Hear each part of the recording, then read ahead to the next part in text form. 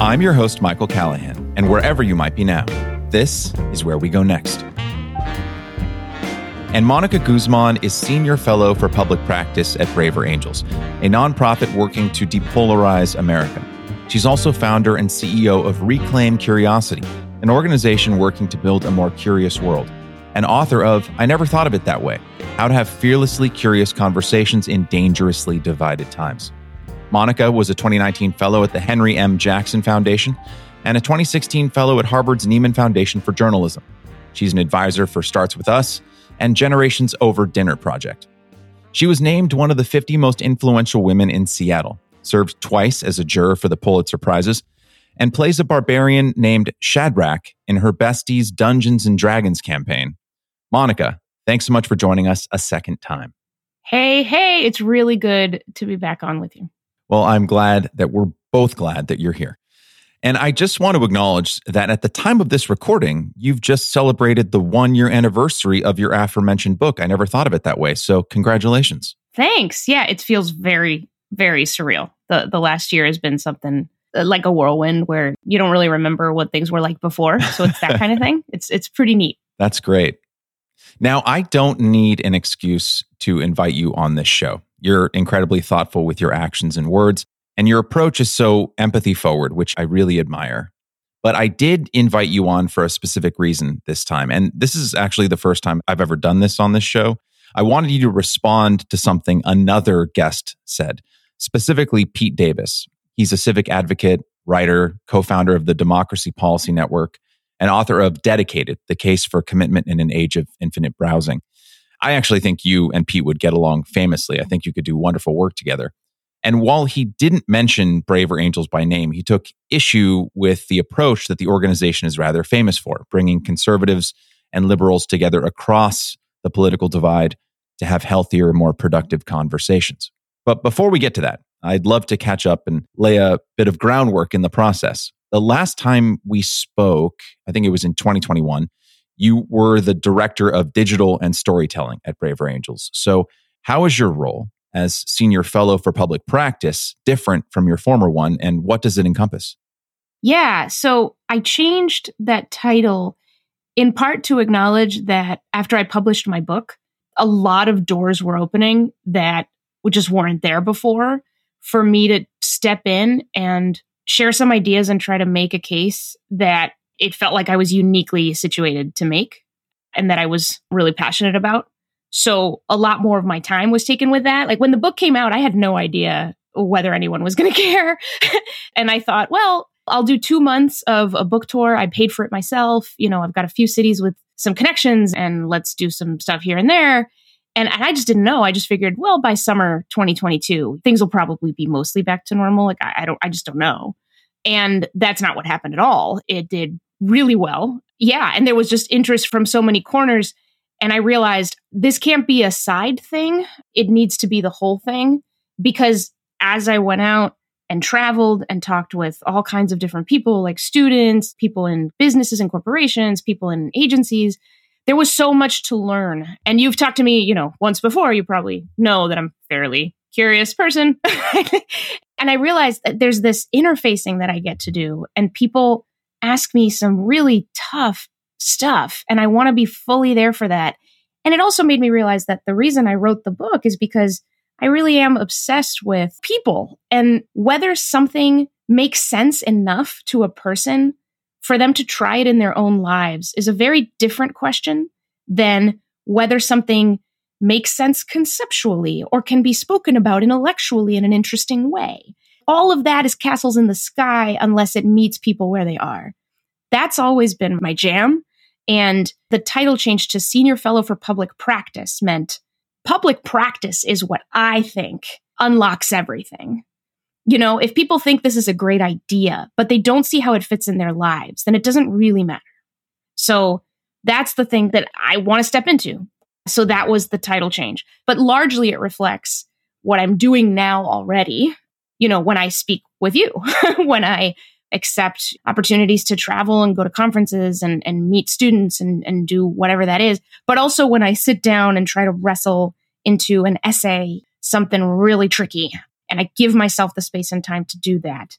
So it's that. It's stepping away from what attempted to be more of a management role within an organization to more explicitly an external role that it's so much more than Braver Angels. This is a whole thing. I can say more, but that's the basics. Obsessed with people. I think that does sum up your ethos rather well. You know, it reminds me of a quote from your first appearance on this podcast, all the way back in episode 38. You said, quote, "Journalism beckoned me with the opportunity to tell stories. And what I didn't anticipate was how deeply in love I would fall with the bottomless mystery of people. There's all kinds of questions you can ask about issues and events and whatnot. To me, there's only one bottomless well, and that's each individual person. There's always so much to discover," end quote. I guess my question is, and I don't think I asked this in your first appearance, how did you get from the little girl at a Burger King in Somersworth, New Hampshire at 9 years old, terrified to ask the cashier for another salt packet, having your mother have to kind of cajole you into doing it? How did you go from that, from being terrified to speak to a stranger, to being obsessed with people? Speaking of bridge building, that seems like quite the bridge to build. The scenes that come to mind as I ask that question come from my internship the summer after my freshman year of college.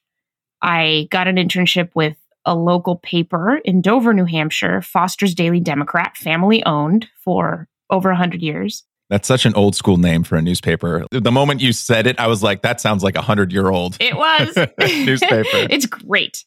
And I remember they assigned me sort of man on the street type things where you have to go out and just stop people in the street and ask them a question and write down their answer. Oh, that was hard. I really didn't want to do that. But something in my head said, well, it's sort of laughable that you want to be a journalist if you can't. You have to do this. So I remember that. I remember pushing through that. And now that I think back on how fearful I was, it's so funny because that's the easiest thing to do for me now. Just stop people and say hi. And if you get rejected, so what? But back then, somebody looking at me like I'm interrupting them or ruining their day was just like the worst thing I could imagine. So that scene definitely comes to mind.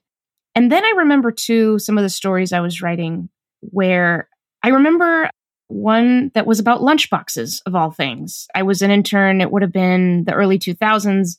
And there was a year where metal lunchboxes were coming back. And it was a trendy thing. And I go down to Portsmouth, New Hampshire.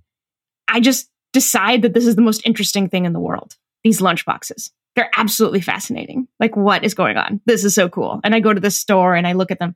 So it started out by like, the people are the means to my learning more. And it was so fun. And then, and I talk about this in the book, how curiosity about an idea can turn into curiosity about a person. I find that a really wonderful pivot, a really, really powerful pivot that I hardly ever hear, articulated. But that's sort of what happened is it starts with the fascination for lunchboxes, for the story I'm writing as basically a kid. And it ends with meeting the owner of the store who himself is super obsessed with lunchboxes and learning why this particular one and why they stock so many and finding that person really interesting. And so that happens over and over and over and over and over again.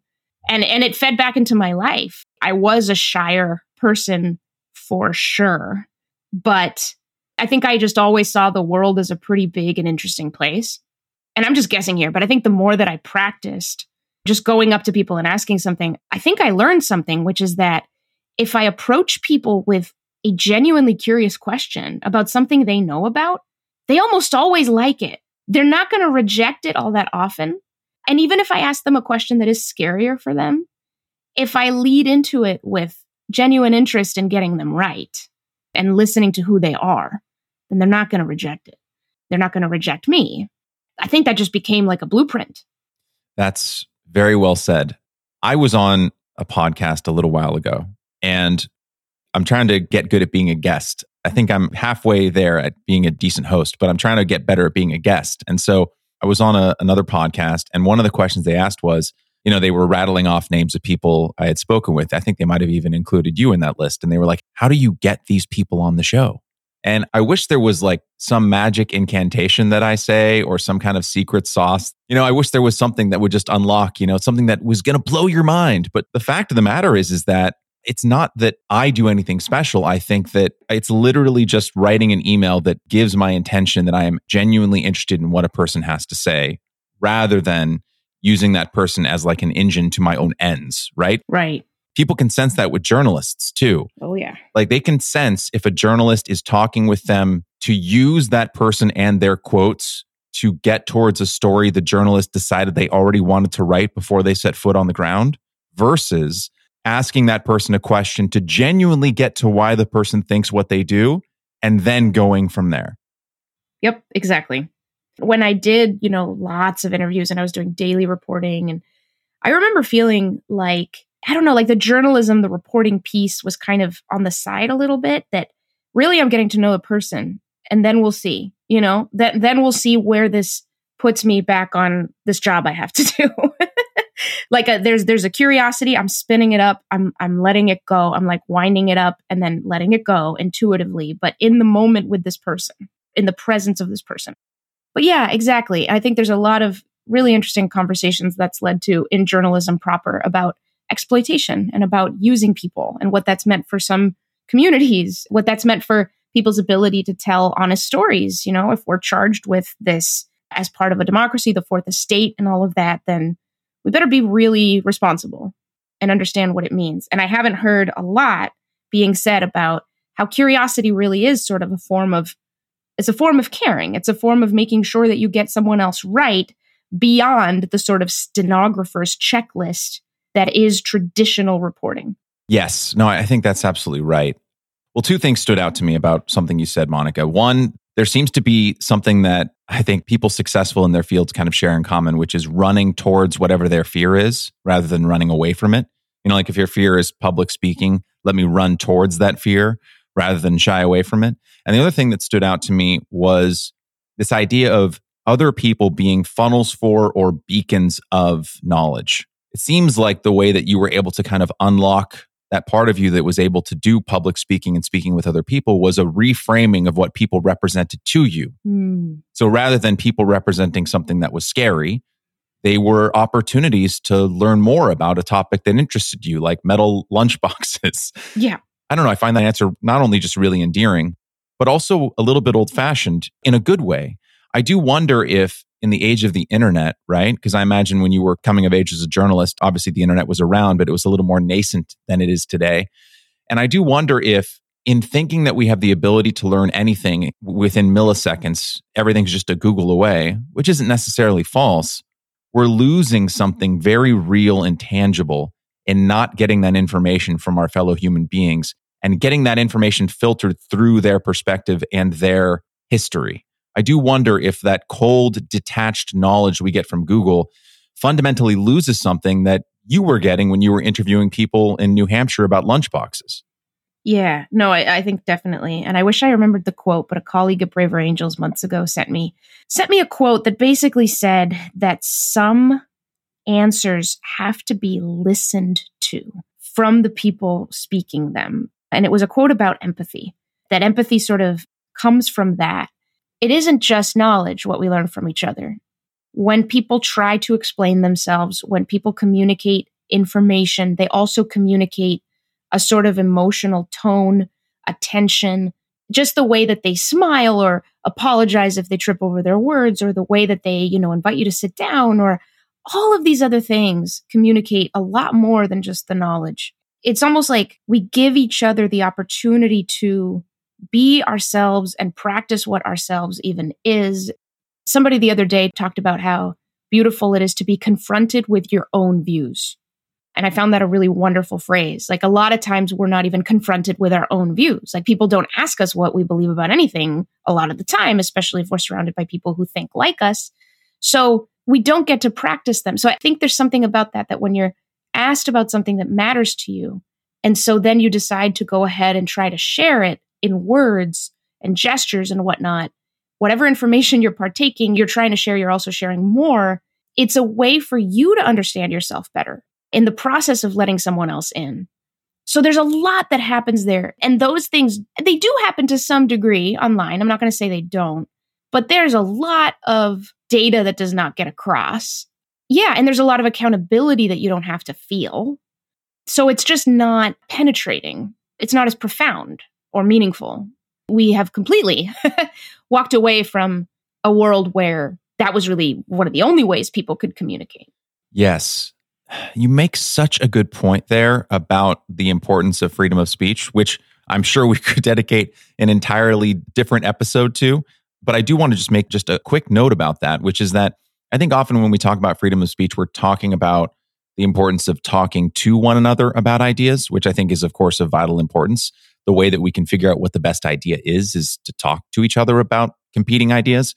But beyond that, I imagine similar to how you going through the process of writing your book helped you better understand and hone your ideas that eventually made it into or were left out of the book. It's almost like painting. You're like, okay, I picture a tree. Okay, well, now that I need to paint it, what colors am I going to use? What style am I painting this tree in? Am I doing it abstract? Am I doing impressionistic? Am I using watercolors, oils? The journey from your mind to the page, whether it's a painting or a book, that journey itself helps you figure out what the idea is.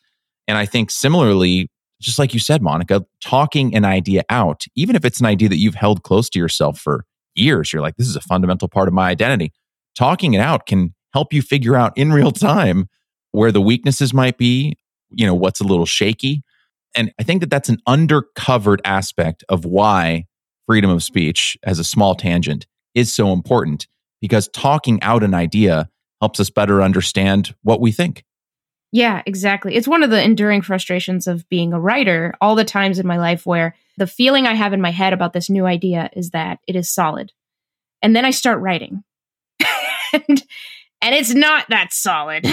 And it takes a lot of work just to get it down into a language at all, right? Because things exist in our head and they're not really in a language.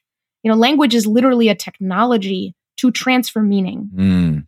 And so our minds to ourselves do not need language. All they need is whatever the heck is enough to make us feel that we're onto something. And it's like a rush. It's like an emotional thing. So writing is really hard. You have to really get it pretty solid. But something lighter that can still be challenging, but not so much that, it becomes a chore, is just talking. Exactly. So thank you for bringing that up, because I think that's really insightful. That freedom of speech keeps us nimble, keeps us putting things into language so that we don't just walk around thinking we figured stuff out to ourselves. Even if it feels right, it doesn't really mean anything until you create something with it, until you put it out there. You're not going to know. Oh, yeah, absolutely. I'm an amazing painter. I'm an amazing artist in my head. Yeah. I'm 10 for 10. Every image I draw in my mind is perfect. It could go into MoMA or LACMA. So good. It's just whenever I try and put that darned paintbrush to the page that things fall apart.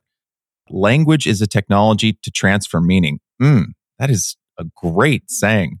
Did you just come up with that off the cuff? I guess so. Holy moly, Mónica. All right. Well, I don't know. You heard it here first. Okay, so let's get back to Braver Angels. During a March 2022 conversation about your book with famed fellow author and journalist Jonathan Rauch, you recalled how you came to be involved with the organization. And this quote is slightly abridged, but you said, quote, "I've been a journalist pretty much my whole career, and it's been very important to me, that responsibility to help people understand each other. And journalism has been a wonderful way to do that. It's service to society. I take it seriously. And there was a point sometime in the last several years when I started to worry quite a lot about what had been building in terms of distrust in this country. Not just distrust of journalists, but distrust of Americans against Americans. And I saw that that was completely undermining the ability to tell stories into this climate that could actually be heard and have an impact across different groups of people. And I'd observed that for many years. But then it got so bad after the 2016 election when I would have conversations with many of my fellow liberals, but I think this was happening all over the political spectrum, having conversations where I started to see the grip of certainty, that people were sure, that they knew everything there was to know about the other side, and were making judgments based on that certainty that to me just wasn't based on evidence. It was based on feeling. And so I think that just started to grow and grow in me until I finally decided I think I might need to step outside of daily journalism to try and figure this out another way, end quote. And in 2019, at a small event of a few hundred people held by the Aspen Institute called Weave the People, you saw pamphlets on chairs for an organization called Braver Angels. Well, I actually think probably at the time it was called Better Angels. But what was it about their approach? Because you were already active in this space. You were at the Weave the People event. So what was it about the Braver Angels approach that stood out? Yeah, so I was active in the space of political bridging in a sense, but at the time I was running a publication in Seattle called The Evergrey. And what we were trying to do was make a radically intimate and accessible space for people in the city of all perspectives to talk about the stuff that was going on. And we did some really awesome projects that I'm really, really proud of. But we didn't focus on the political divide. It didn't make sense to. So that's one thing is I sensed that the political divide was a particularly tough one. And in Seattle, it's not left versus right so much as far left versus moderate left. But you still saw the same kind of breakages. And I saw the city act less smart than it was. And it was disappointing. And I didn't know what to make of it. And I was getting emotional about it. So all that was the background. But I think because of my parents in particular, so my parents and I are politically divided, and they voted twice for Trump and I voted twice for the Democratic presidential candidates. I had in the back of my mind this sense that maybe I really would focus on this if I could. I think this is what's animating so much. And I saw the pamphlets and it said that this is an organization where leadership is half conservative and half liberal. And I was like, really? Like this exists? That can't possibly exist. I mean, the vitriol about this particular divide that I've heard in my life would just make it seem like that just couldn't happen. And it was speaking to a sort of hopelessness I felt about America generally. Like we're so divided on this one thing. I don't know how we're going to come back together. You know, I'm here in Seattle working on this piece, but you know, the rest of it just all sounds way too big. And I don't know how anybody could reach across the country and make an impact on this. And then I saw the pamphlet and somebody was already doing it. And the other thing was that I had heard about civic organizations that were doing, you know, really good job getting people to think about what it means to be a citizen and get more engaged in your community. I was more steeped in that, frankly, than I was in anything, you know, political divide. That wasn't my world. But those conversations, it seemed like they weren't getting to the really tough core that I saw, you know, which was something about the political divide. It's like we were kind of avoiding that. We were dodging it. We were giving it a different name, you know. But that was the meat of it. And then here's this organization that's exactly what they were doing. And unapologetically, they weren't trying to hide it or anything. And frankly, just the idea that it was half red and half blue leadership just blew my mind. I was like, how is that even possible? So I had to get closer to it to understand how. I do wonder how much of this problem that you're articulating, which I think anyone who hasn't lived in a cave over the last 10 years recognizes readily. If they have any kind of political conversations with anyone, they know exactly the problem you're speaking to, which is that the temperature seems like it's risen. The political divides between people seem greater than ever before. But I do wonder, what's the chicken, what's the egg here, right? Mm-hmm. Is it that the political divide has become greater because our political differences have increased, or that we've given more salience to our political identities, and that acknowledgement of those identities and prominence of those identities has made the divisions greater? Is it that Republicans and Democrats are more different than ever before? Or is it that we're constantly talking about our Republican and or Democrat identities all the time? So those are the lenses through which we're seeing one another, therefore making the divide bigger. Oh, yeah. No, I think the latter has a huge role to play. I think the former is where political differences are contributing to the divide is high stakes about the issues and how people feel that they are very, very high stakes. But that gets informed by the identity piece. Literally yesterday, I was on Facebook and I saw one of those memes on my feed and it had, I don't know, hundreds of thousands of, you know, it had gone everywhere. And the meme said, "The word woke is becoming more beautiful by the day. Why? Because the absolute worst people on earth use it as a slur against everything that is good. Stay woke." So, I mean, to me, that's an example of it's us versus them so clearly. And how you use a word is now a way that I am going to divide the us and the them. But either way, that's the behavior that's repeating itself and has repeated itself so often that it's just made so many people feel that whatever objective threat exists in our policymaking toward them is so much more amplified because it is easier, it's very tempting to just go ahead and make those certain pronouncements about groups of people really, really being out to get you. You know, not just that there's things that aren't being communicated or we ought to talk more about this. No, it's very different than that. It's they're evil and all of that. And we see that everywhere. We see that everywhere. That's just one example. So yeah, I do. I think that the latter, how we think about each other is everything. Yes. Circling back to your conversation with Rausch, he's been collaborating with Braver Angels for several years now. He's appeared on the Braver Angels podcast multiple times, speaking with fellow guest of Where We Go Next, John Wood Jr. And of Braver Angels, Rausch has said, quote, "Blues and reds in equal numbers. The idea is no one is trying to persuade anyone of anything. We're just relearning how to communicate," end quote. And my card's on the table. I'm quite glad that Braver Angels exist. I've been to one of their events. I really enjoyed my time during that workshop. I want to hone in on one line from that Rausch quote, "Blues and reds in equal numbers." And I'd like to read a quote from you about Braver Angels from the You Are Not So Smart podcast that I think leads us really well into our conversation about Pete's perspective on the organization. You said, quote, "We have something like 90 chapters all across the country. Each chapter is led by equal groups of conservatives and liberals, which is hard, but possible. It was actually founded by a marriage therapist. The idea being that there's a really good analogy between Republicans and Democrats sort of on the brink and couples on the brink of divorce. There's something like 50 offerings, workshops and skill trainings and live debates where the point isn't to win, but to do a collective search for truth across the divide. But all those programs are about finding a better way to actually see past the division and the animosity to who and what is really there, who your neighbors really are, what these different beliefs really are, and then bringing that back into our communities so that we can get more done," end quote. And I wanted to read that because I think it is a really great encapsulation of what Braver Angels attempts to achieve and does achieve. And I think it's a really good lead in to what Pete has to say.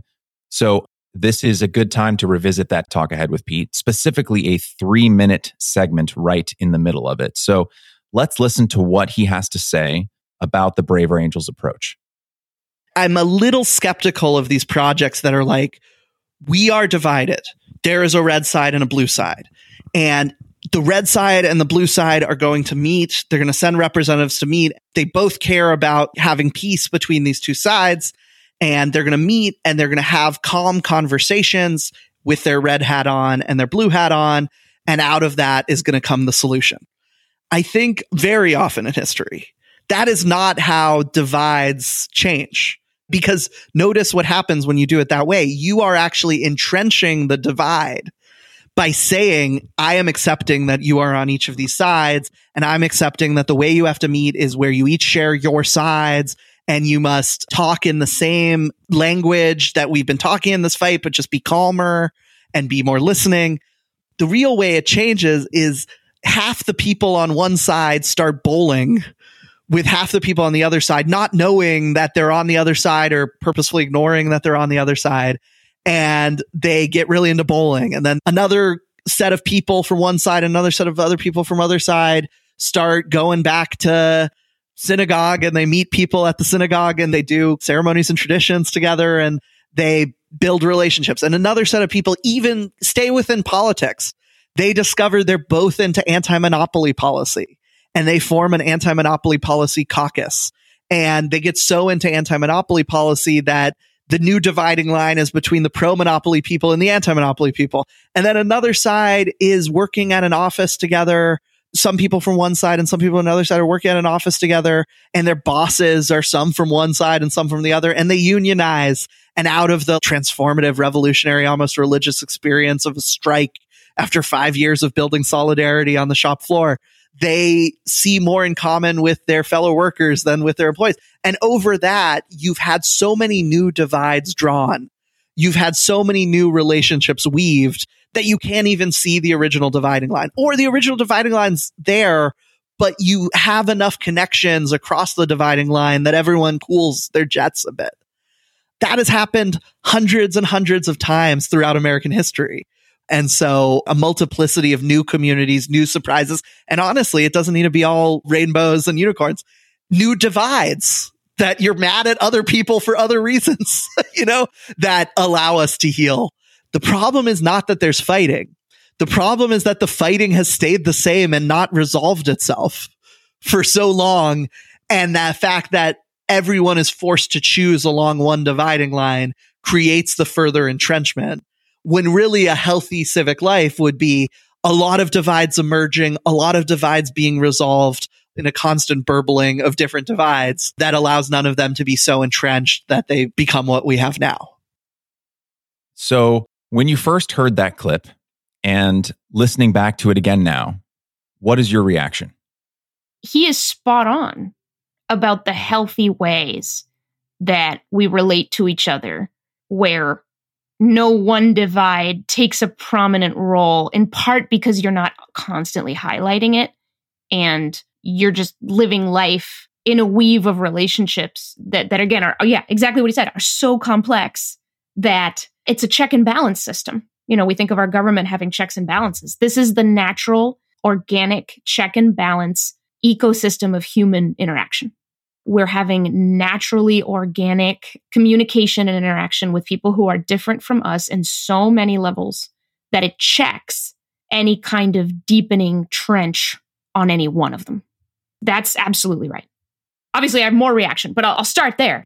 It's a good place to start. And this is kind of a delicate conversation for me to have because I am a fan of Braver Angels. But I do wonder, when I was talking with Pete and he said that, you and John Wood Jr. kind of immediately came to mind because you are the two people from Braver Angels with whom I've spoken.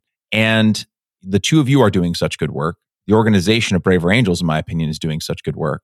But then I heard Pete's perspective on it, not specifically Braver Angels, but that approach of let's label ourselves as reds and blues and now talk about how we can bridge this divide. His perspective on how that actually limits our ability to make connections and create new divides or create new connections across a whole wide spectrum of ways of being and identities. It kind of just burrowed itself into my brain for, I think, a couple months before I reached out to you and asked if you wanted to come on. And it's been kind of bugging me, because I remain a fan of your organization, but I do wonder if that approach is limiting our ability to come together. And I guess I just kind of wanted to talk that through with you. Yeah, there's a lot of layers to this, the way it shows up in my mind. But what he's talking about is contact theory, which lots of folks talk about as being the most effective, proven way to get people to stop vilifying each other, is get them together. Just get them together. Get them together doing anything else. Just being people together. So one of the things I think about is the Heineken ad. Do you know about the famous Heineken ad from years ago? Do you know what I'm talking about? Go on. Okay, I'll explain it. So Heineken, the beer company, made this ad that went viral. And you can Google Heineken ad and see it for yourself. What they did was they recruited people who were on the opposite side of really contentious issues. Oh, I've seen this. It's very good. Yeah. Yeah. So for example, one person is trans and another person has issues with the trans identity. That level of thing, but that over multiple differences, okay? Political and identity based and whatnot.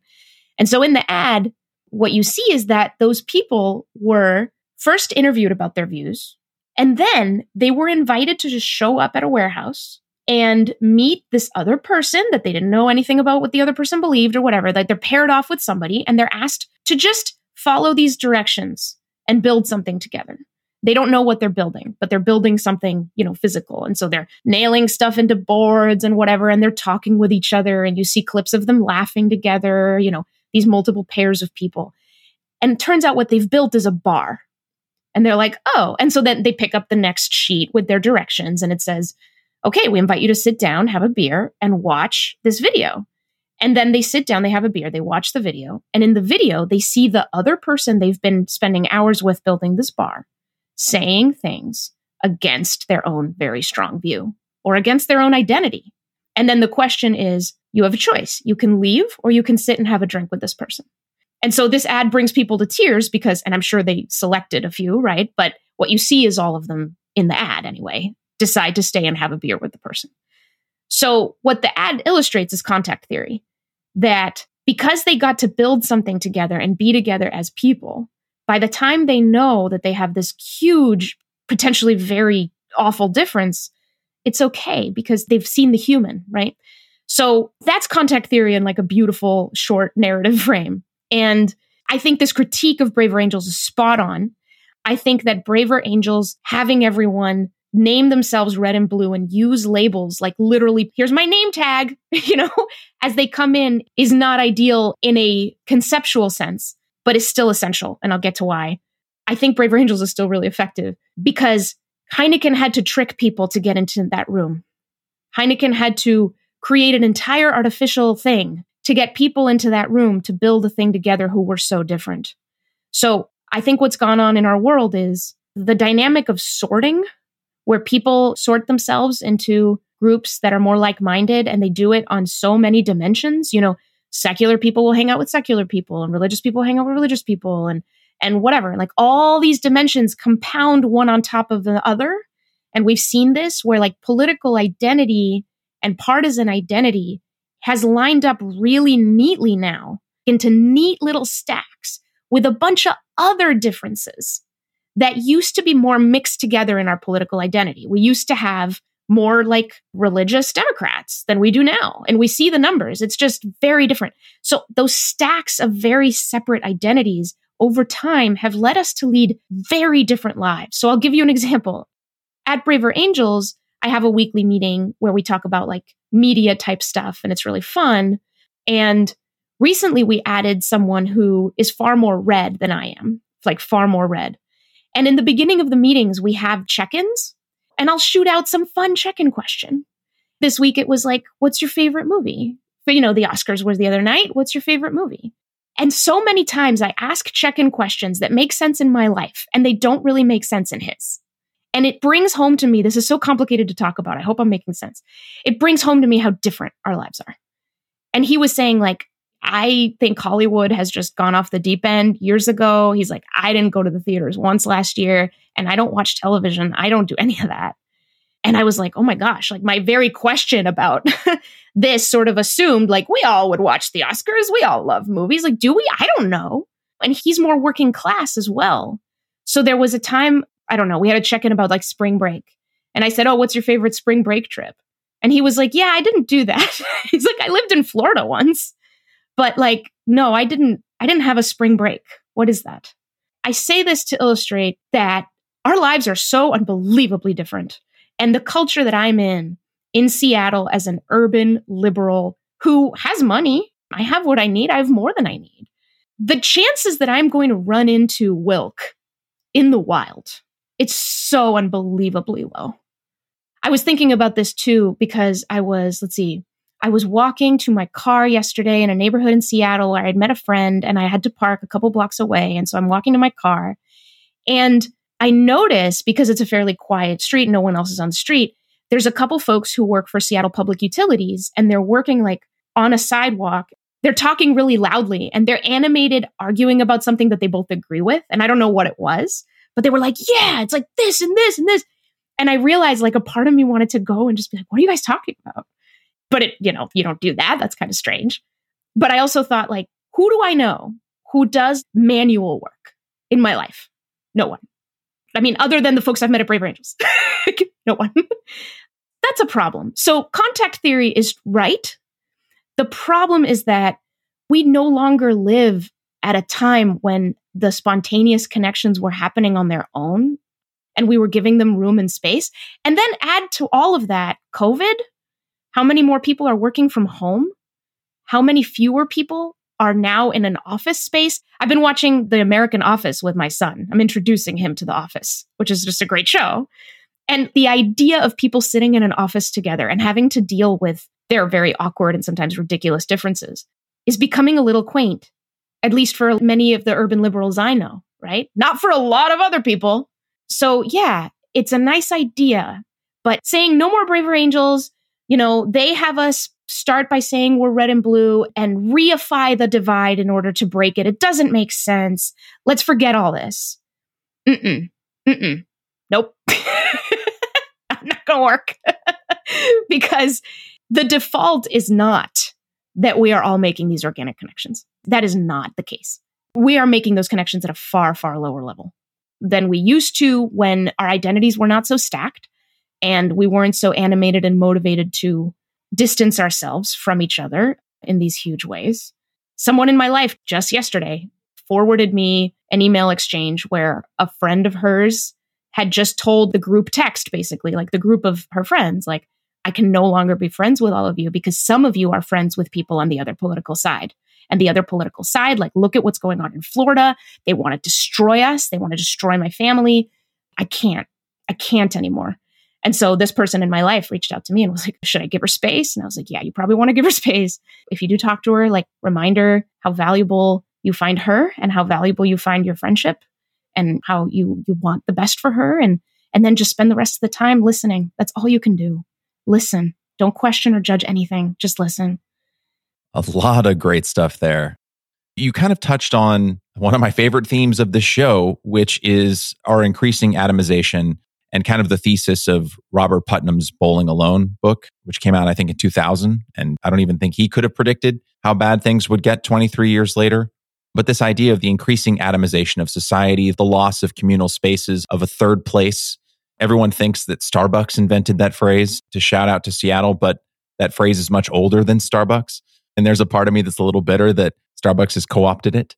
But Starbucks aside, I think if what you're saying, I'm not sure if this is what you're saying, but to forward my response here, if what you're saying is the point of Braver Angels is to help kind of force what is becoming less and less common, which is the idea of forming connections with people who we otherwise might never interact with.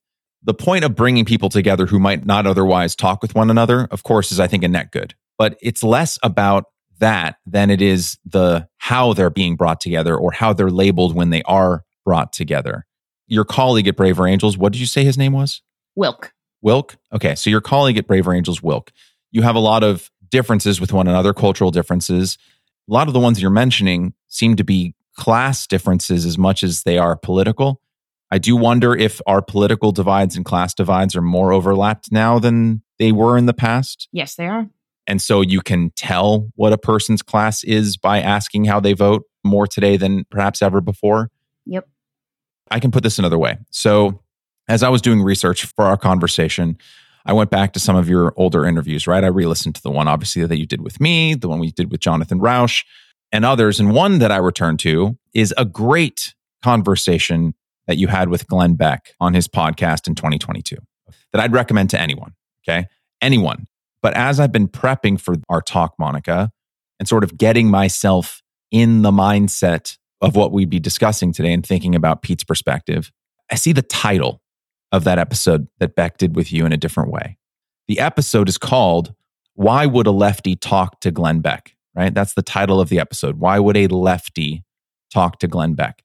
And again, I get why it's titled that in the same way that like the pitch of Braver Angels, like let's get reds and blues together. I think from a marketing perspective, it gets butts in the seats. If you're a conservative and you're like, I feel totally disconnected from my liberal colleagues, or if you're a liberal and you're like, I can feel myself demonizing conservatives and I don't like how that feels, you can get those people in the room with that approach. And the conversation you had with Beck, it is about having difficult but productive conversations across the political aisle. But I wonder, and I think I'm beginning to hone in on my own point in my head. This is the importance of talking something out. Hey, it's full circle. Yes, exactly. Regardless of how good we get at having these conversations, can we actually decrease the salience of our political differences by repeatedly calling attention to them? Right, exactly. To put this another way, and then I'll hand it off to you, but I think this helps me form my point. You were born in Mexico. You came to the US when you were 6. I imagine your culture and heritage are important to you, but I wonder how helpful it would be to our discourse around immigration and finding commonality between the native born and the immigrant if there were a Glenn Beck podcast episode titled, Why Would a Mexican Talk to Glenn Beck? It's not that you're not Mexican. It's not that your background wouldn't be relevant in a conversation about immigration, but I do wonder if leading with that, if framing you in that way at the start, not only limits how someone watching and listening might perceive you, but also deepens that dividing line, right? I'm not listening to Monica, journalist, wife, mother. I'm listening to Monica, the Mexican. I'm not listening to Monica, lover of all things Seattle, bridge builder, author. I'm listening to Monica, the lefty. Do you see what I'm saying? Yes, yes, and yes. So first I want to make clear, my favorite philosopher is Ralph Waldo Emerson, and he talks in his essay Self-Reliance about, I forget the exact wording, but he has this wonderful section where he says, like, if I'm talking to a parish priest, he says that I know that there's not a surprising word that he will say because he's clothed in his perspective. He's supposed to say the same thing. He's a spokesman for something. So I want to make clear that I am so not interested in defending Braver Angels as a matter of course, or defending the approach as a matter of course, just because I have to. I'm so allergic to that. Like, that's not a thing. So here's, I guess, the way I see that, because I think what you're saying is exactly right, that there's a tension and there's a spectrum. And there's a point at which emphasizing the divide in order to bring people who are very divided to a place where they can undivide becomes counterproductive. There is a point at which that happens. I think that exists. I think if Braver Angels were a lot bigger and more influential than it is, maybe we'd have reached that point. When I look around, I just don't see that yet. I see this like huge roar. And Braver Angels is like, squeak. We're still just. And so there's a principle of you have to start where people are. Glenn Beck knows this principle. He titled that episode, Why Would a Lefty Talk to Glenn Beck? And by the way, when I first saw that title, I was like, ooh, okay. All right, we're going there. But as a media person, I know that that's what it takes. You have to start where people are. And he was speaking directly to so many people in his audience who use lefty as a slur. And that's the way he was going to get them to listen to that episode. So the Braver Angels approach of red and blue, I mean, we also get a lot of very valid criticism about like, hey, what about purple or other or libertarian? Like, what about that, right?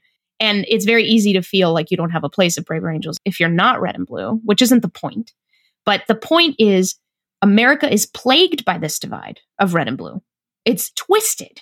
And the idea is we have to start there in order to then pull people into something else. And I've talked with a lot of folks who've been through Braver Angels programs who talk about their journey of like, I too, including my parents, like I too believed that most of the other people were terrible. And then I sat in this room and I just haven't had this opportunity. And we talked about exactly the thing that I would be so afraid to talk to them about because I'm sure that they're terrible about it. And I realized they're not terrible about it. And it made me question all these other assumptions I have about them. And so I go back into my life and I have exported that realization. That's the real power of it. But here's the other thing is like, you can also think, well, Braver Angels could just get people together, but not talk about politics, right? Like, sure, get together people like, shh, red and blue, shh, but don't talk about it. And then we get people together and then contact theory, like you're going to talk about food and these other things. But I don't think that would make a difference because those people would come together and then leave with the exact same stereotypes they have about the people who believe the scary things. And they didn't get to surface those scary things in any way. And so they leave with exactly the same stereotype. It's like if the Heineken ad had put those people together, but never shown them the video of what the person they were building the bar with believed. They would leave with the same, it wouldn't change how they felt about people who had this opposite view. It would change the way they felt about that one individual. They wouldn't even know that they had that view. Do you see what I'm saying? I do. To your point about meeting people where they are and addressing the time in which we live. This is kind of a brutal analogy, but I think it's relevant, right? Because although we are not at war, we are certainly talking about it a lot. It feels like there's this kind of almost Cold War happening, and we're talking about a national divorce so much. Yeah.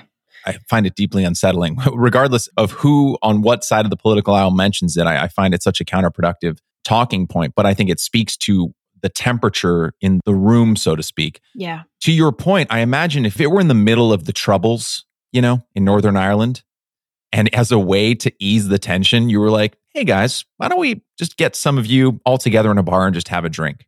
I imagine the first question that people would say is, are there going to be Catholics in the room? Are there going to be Protestants in the room? Because if there are going to be Protestants or Catholics in the room, I'm not having a beer with anybody in that bar. And if you don't call out, okay, there's going to be Catholics here, there's going to be Protestants here, but we want to try and talk through this. I think to your point, I think it's a good one. If you don't point to the very divide that is consuming everyone's attention, you might not actually make the progress you seek to make. Yeah. Yeah. And that brings up an interesting idea, maybe because I could see that happening. I could see that working where it's less everyone's wearing that on their name tag from the beginning. And it's more, this is a mixed room and go at it, right?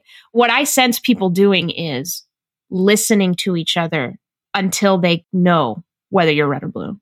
Like they have to know. There have been some of those kinds of Braver Angel spaces where, I've been in some of those rooms where you're not actually really sure who's red or blue, but you're listening to try to figure it out. And the context that we've given makes that so important. And the reason people are coming together makes that really important to know. So it goes two ways. But what we're trying to do is, yes, go ahead and know that other person is red or is blue. And then we're going to put up a structure where whatever judgments or assumptions you make about that side, we're going to deconstruct some of them. You're going to deconstruct some of those together. But no, here's the thing. Here's what would really suck. What would really suck is if Braver Angels or any other organization that does things this way didn't recognize the point at which it became counterproductive. What would that look like? Separate from or connected to Braver Angels, however you want to take it, when would that point be reached? Like when would it become counterproductive in your mind? No, it's a great question. It makes me think of like the interfaith organizations as well. Ibu Patel is a really good leader of one of those. Now I'm kind of going to the parallel. Like, what would it mean for an interfaith nonprofit to be done with its work, to be finished? And then a part of me goes, well, I don't know that they ever would be finished because probably the divisions among faiths are kind of always there. But that's just assuming. I don't know. With Braver Angels, with the political divide, it does feel different because I do think that there is such a thing as a healthy political divide. And so it's knowing when that has reached a healthy enough level. You'd have to evolve the work. I think Braver Angels methods are so useful for so many divides that you could evolve the work or you could change how the divide is mentioned. But for now, it certainly feels like something really important.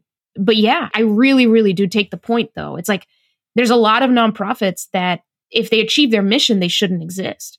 Right. The best nonprofit should want to put itself out of business. Exactly. I think that Braver Angels could have a lot of staying power with any place that needs more stitching in American life. Who knows, right? Obviously, our expertise, if you want to call it that, is the political divide. And I don't deny that there would be inertia. These are human beings. These are people. These are methods that work. There's inertia with everything, right? And if something has been really effective, you don't want to just see it end.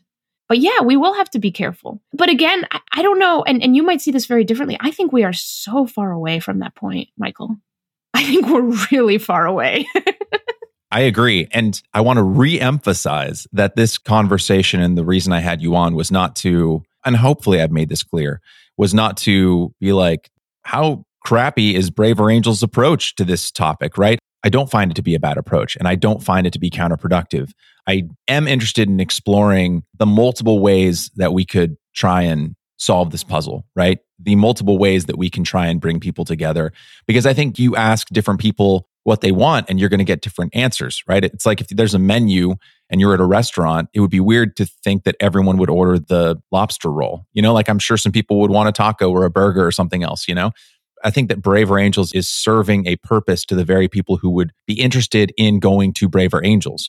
And to your point about how intensely salient political identities have become, and that really concerns me, is there is this stat that is actually on the Braver Angels website. And I've spoken about this with John Wood Jr. actually in episode 1 of this podcast. Americans' acceptance of interracial marriage is like at an all-time high. I think it's at 94%, we still got 6 percentage points to go. Hopefully we'll get there, but 94%, right? You go back to 1960 and that's like under 5%. That 5% was an outlier. Jeez, yeah. But if you look at acceptance of whether or not you'd be okay with your son or daughter marrying someone from the other political tribe, so to speak, that has like become the race issue of 1960, but that's the issue that we're dealing with today. So in 1960, like 0% of Democrats and 0% of Republicans, or like low single digits, said that they would have a problem if their son or daughter married someone in the other political party. Today, both parties are about 50%. So that means 50% of Democrats, 50% of Republicans would disapprove of their son or daughter marrying someone from the other political party. 66 years. That's crazy to me. So I think that if you don't acknowledge that, as Braver Angels does, again, I think you're not meeting people where they are and you're not addressing the moment head on. Yeah. And I'll bring up something else now that you've brought up race and civil rights and things like that. With race, the label is not an option. The difference is visible. With politics, the label is an option because the difference is invisible. And I think that's worth saying, right?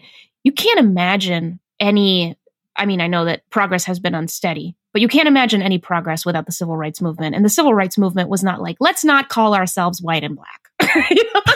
Right. Y'all, like, we're white and black. You have to confront it because it's staring you in the face and it's animating what you think of each other. There's no choice not to confront it. So it's also sort of an interesting, but over here on the political divide, we have a choice to not confront it. But I think the dynamic is really the same. I don't think we do have a choice to not confront it. I don't think this is even right. But like, maybe there are people who are just more immune, resilient. Like I said, I'm obsessed with people. I love people, right? I have this thing where people have surprised me so often, where I have run into true malevolence so rarely, if ever, in my entire life, that I just believe people are good. And so great. I don't know. I don't want to make this claim, but I think it's a little harder for me, maybe, than some other people to take a label and say, yeah, that person is just irredeemable to me. That's just not how I tend to think about people. Yeah. But I think there are people who believe they have good reason to think about other people that way. Yes. I've thought about this sometimes when I'm on the street and I'm just driving my car, and I'm driving in Seattle, I'm driving in Florida, I'm driving wherever I'm driving in the United States. And I'm thinking to myself, there's all these people that online say that they absolutely hate the other side. They're terrible, terrible people. What they don't know is that person is driving next to them, stopping at a stoplight so that they don't kill each other. We're all on the streets with all of our beliefs, respecting traffic laws, right? With each other to keep ourselves safe. And we're not worried about it then. Isn't it funny? Right. There's people who just think there's people hiding around every corner who believe different things, who want to kill me, but they feel safe driving in America. That's a great point. Yeah, you're like, I would never trust this person with my life. And yet I do every day on the road. Right. Yeah. But I drive in America. For sure you are driving around people who voted differently from you, but you're not thinking about it. Why? Well, in part because imagine if everyone had a bumper sticker showing what side they were on. Right. That'd be different. You would see a lot more traffic accidents animated by this hatred. Yeah. But you don't, because it's invisible, right? Some people do have the bumper stickers. A lot of people don't. Anyway, I'm bringing this up because it's a really interesting contrast. No, you're right. We might be red, we might be blue, but on the highway, we're all a metallic silver Toyota Camry. Yeah. Who even knows? Yeah. And like I said, I wouldn't put the Braver Angels approach of put your name tag on into the streets of America. I wouldn't have everyone wear a bumper sticker. Oh, God. Can you imagine how awful traffic would get if everyone had to put Republican or Democrat on their bumper? So it's a weird kind of blessing that this is invisible. It means that we have more choices. Yes. About how we want to tackle this together, right? So to me, as someone who really appreciates honesty and transparency, I think that a lot of the reason that our system of checks and balances isn't working on this divide very well is because a lot of people interact not knowing that they disagree. So they don't get to check that box in their head of, I know someone who disagrees with me on abortion, but she's really great. They know that person, but they've never talked about abortion, and they're not going to because it's a taboo thing and it's not going to happen. And so they're not going to check that in their own mind. And instead, they're going to go online and say everyone who disagrees with me on abortion is the devil. But they literally know people in their lives, but it's not coming up. Yeah. I think that's actually bad. Again, imagine race where Black people, but you don't know Black people if you're white. Then what kind of check are you making? Right. You have to know they're Black. So anyway, this is so interesting. It's very, There's a lot to this. And I do wonder if there is, I wonder if there is a need to return to the wisdom of decades past of, there are just some things you don't discuss in polite company. Yeah. Don't talk about religion. Don't talk about politics. And I know that even saying that, like, hey, there are some things we shouldn't talk about if we're not really intimate with this person, that might be considered taboo now because everything is catastrophic, whether we're talking about climate change and the world's going to end in 5 years, or every election is the Flight 93 election. If we don't elect this person, their fascists are taking over. And if we don't elect this person, they're going to push gender ideology on all your children. We're creating an environment in which not talking about politics with every person you meet within the first 5 minutes of meeting them, that's the bad thing if you're not talking about it. Right. Isn't it funny? Yeah. Right. When I feel like maybe we should get back to what you were saying, where it's like, I've known Joan for 5 years. I have no idea how she feels about abortion. And that's okay because Joan is a really good friend and she's there when my kids need to get picked up from school and I'm busy at work. Yeah. And she's there for me. Yeah. And we don't need to know necessarily. Right. But I don't know. This is also about how loud the extremes are. Yes. And we've seen the data about this too. It's not most of Americans who have most of the animosity. It's just not. But because of our media environment, they're the ones that color everything and for everybody. So it's also that. It's like, honestly, I've often thought that the best approach, and stronger than braver angels or anything, would just be everyone get off social media, right, for a while. Oh, yeah. And turn your attention to your own lives and things going on around you and the people who are really with you. You'll end up having more conversations just naturally because you're not looking at your phone. That's another big reason we're missing each other, right? There's so many things that have happened over the last 20 years. I remember, watching science fiction when I was young. I loved science fiction. And earlier, like last century, the idea was that by now we were going to be in space. We were going to be on other planets. The idea was that we're going to make progress on getting out of the planet. But instead, what happened is all of our technological progress has been internal. Communication, how we think, how we interact, who we are. So the revolution in human dynamics has been about identity and culture, and our own thinking has become an enemy, which is why you see the rise in mindfulness and meditation for some people. And oh my God. So anyway, our technology is just taking us away from ourselves, but not by going into space on other planets, but by existing on different planets in our own minds. Yes. Instead of going out and exploring new frontiers together, we're going inward and exploring ourselves alone. Oh my God. Yeah, exactly. Exactly. And on that note, and as a final question, Monica, the idea of getting off the internet and connecting with other people, I want to briefly talk about the barbarian in the room, Shadrach. Shadrach. Yeah. What has Dungeons and Dragons taught you about community? What lessons have you learned from your campaigns that you feel might be relevant to all the non-barbarians out here in the real world? I'm so glad you asked that. Wow. I have been Shadrach for 7 years, going on 7 years. No, that's not true. Never mind. I was Orsabellus Willowbear for several years. So Shadrach came in 4 years ago, something like that. In order to play Dungeons and Dragons with my group, there's 5 players, and then my husband is the dungeon master. So this is a game, a story that you build together as groups of friends. You have to find a time. You have to line up people's schedules and get everybody together. I think what it's taught me about community is the importance of just spending time together. Because we play for 3-4 hours at a time. And it can be kind of slow sometimes. You're literally building a story. You're going through these fantastical landscapes and you're trying to play your character and you're rolling dice to see whether what your character did works or not. My friends are all playing, right? So there's one friend who is fairly reserved, but she's playing a character who is not. And it's so fun to watch her play into that and watch her like play with her personality and bring that back into her life.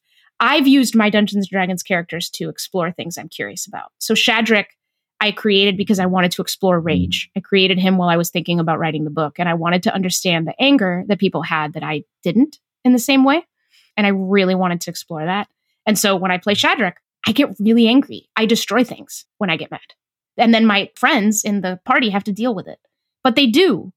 And so we end up forming these relationships where we take care of each other, but we're just characters. It's so weird, Michael, but it's so cool. It's so cool. And I gosh, Communities create their stories together. You build your own story together. You have your own story in your head of who you are. And then it has to like play a role in the story of your friends and your community. And like that community has to make its own collective story. So that's what that is. It's just, are you playing? Are you performing? Are you being real? What does that mean? What needs are you trying to get filled by the stories you're telling yourself and the stories that you build together with your friends? And can you talk about that every now and then instead of just being in the world that you're creating? Role playing as something you're not, to learn what it might be like to live that life. I think that there is a lot of wisdom in that approach. And I enjoy these talks, your 2 episodes of this podcast, Monica, rather selfishly, as I'm quite susceptible to falling into despair around these topics. I fall victim to my own self-sabotaging addiction to doom scrolling and gloom casting. But in the same way that I think forcing yourself to smile can ultimately, literally have a positive impact on your actual mood, I think exposing ourselves to healthier, more optimistic perspectives can alter our own reality the same way negative perspectives can. So while I love that our audience is able to listen to and learn from you, make no mistake about that, I am greedily taking advantage of this conversation to reset my own viewpoint, which has been a bit out of whack lately. So thank you, Monica, for all that you do. And thank you for your time. Yeah, thank you, Michael. This was delightful. This was wonderful.